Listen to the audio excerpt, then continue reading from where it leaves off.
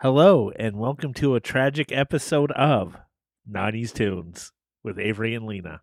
I almost said a different podcast name when I was doing the I intro thought it there. in my head, and I knew that's what you were thinking. When I said tragic, it's not that it's a bad thing, and it's not to tragically hip. Yeah. We are doing Tragic Kingdom by No Doubt. If you listen to the last episode, you would know. You know If you this. didn't, welcome if you're a new listener. Or just randomly chose this one. Sometimes I listen to podcasts and I pick and choose, so maybe you're one of those people, Good. listener. So let's get right into this. Why did you pick this album? I loved this album when I was a teen. Why did you love this album? It was a lot different than what was out there, and more poppy than a lot of stuff at the time that wasn't like sappy pop music. Okay. Like I don't want to give an example of a sappy pop music. I'm thinking like Mariah Carey.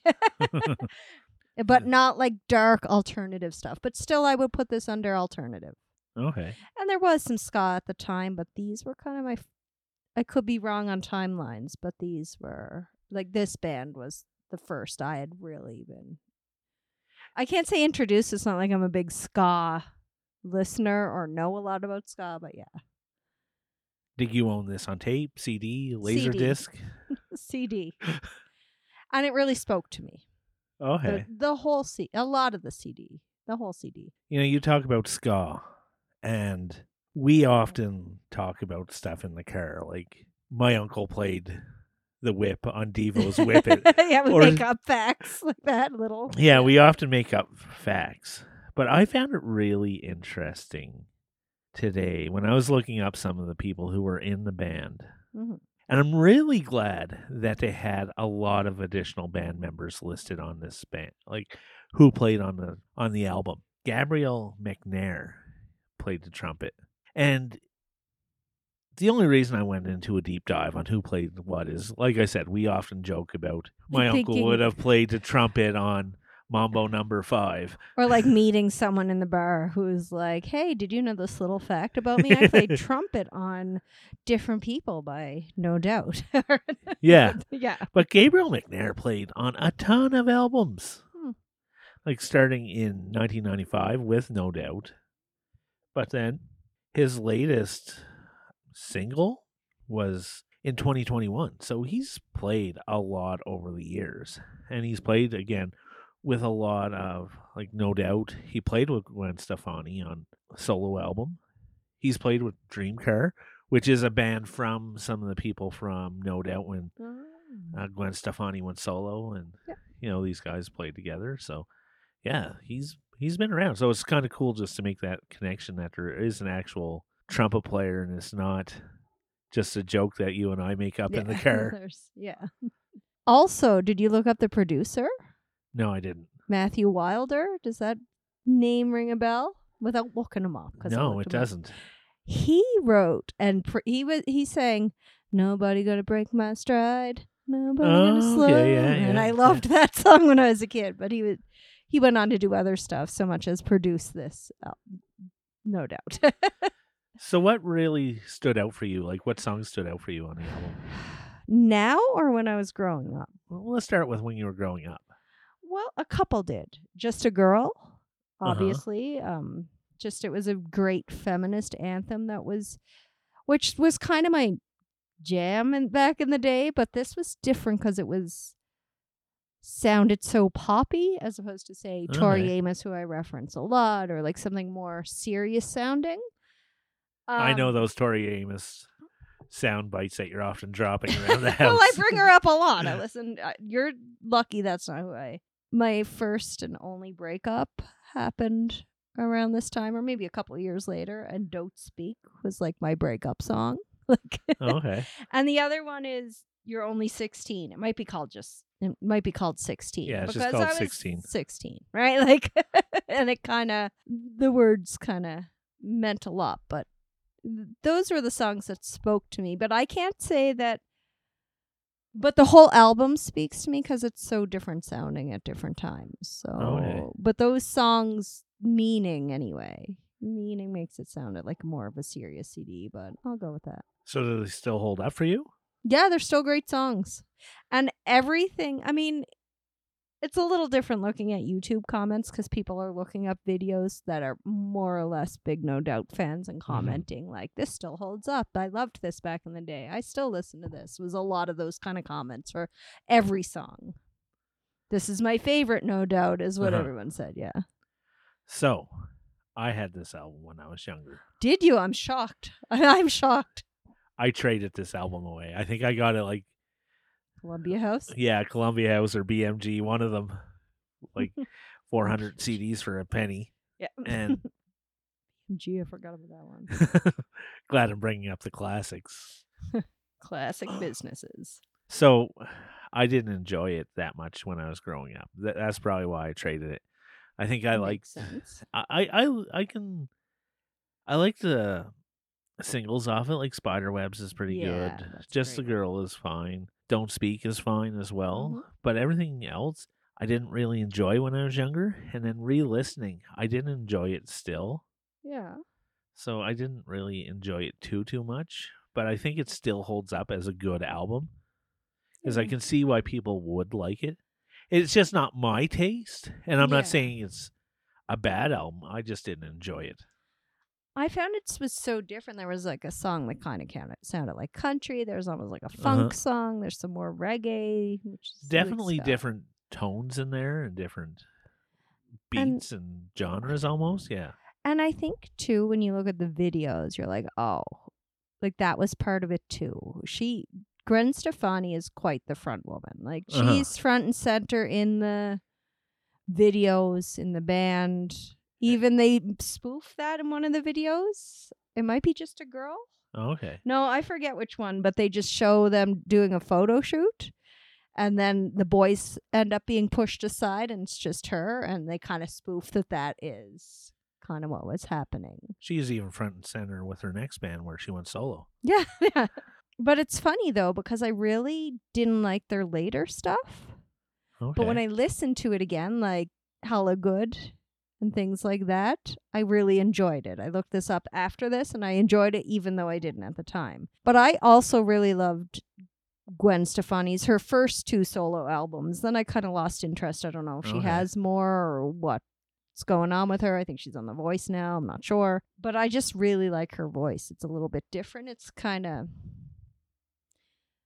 rough, but pop, but yeah. And I like that some of these songs were not necessarily happy things. A lot was of her breakup with her band member, but it sounds happy. Almost like the Alanis Morissette, like. Yeah. Yeah. But it was less angry and more heartbreak. Okay, yeah. The breakup stuff, but yeah. But I don't think there's any song I didn't like. It was hard to kind of choose ones that I did like, that were my favorite. Because there's so much. It wasn't Don't Speak. That was about the breakup. Yeah. Yeah. It almost reminded me a bit of Biff Naked, before Biff Naked. Like, just like kind of some of Gwen Stefani's yelling kind of reminded me a bit of that. Uh-huh. Yeah. So I was driving home the other day, and we have free satellite radio, and I was listening to the 90 stations, and Mark McGrath was on, and he was talking about No Doubt, and he was talking about this album in particular, and he was talking about how great it is, and I forget exactly how he put it, but he was just talking about how this is probably one of the greatest albums from the 90s, especially a song like Just a Girl, like really speaks to a whole generation. An anthem. Yeah. So it was kind of interesting to see what he had to say, and it was like all great things. Like I said, I don't remember exactly, but he didn't have anything bad to say about it, and it was just an interesting take on it, where he's a star as well, and giving kudos to other stars. Or is he more of a one-hit wonder? He's a national icon. He's on the radio now. So is Lisa Loeb. But I wouldn't put No Doubt at near a one-hit wonder, just based on albums after breaking up, getting together, doing tours, Gwen Stefani being solo. Yeah, well, they have more than one hit off this one album. Yeah, yeah. So did you find a Canadian connection? Because I had to really dig for one. I and had got to one. really dig for one, and I don't even want to say it, but I wrote it in case. Okay, you want to go first then? Yes. Okay. They have a song called Sunday Morning, Uh-huh. and Canadian Chaos has a song named Sunday Morning. Who's Canadian Chaos? Chaos. K-O-S. Oh, the Crab guy. in the bucket. I thought you meant like there was a band called Canadian No, Chaos. no, the Great Canadian, Chaos. Chaos, had a song called Sunday Morning. Okay, so I got a better one. Tony Cannell. I hope I pronounced that right. I think so. Bass player for No Doubt. He dated a girl called Gwen Stefani. Yes. Gwen Stefani had a brother, Eric Stefani. Yes. Do you know what he went on to do? Oh, you Eric lost. You fucking lost. Eric Stefani, I gotcha. Get out the red yarn to connect this all. Okay, so I lost my spot. Do you want to start again? No.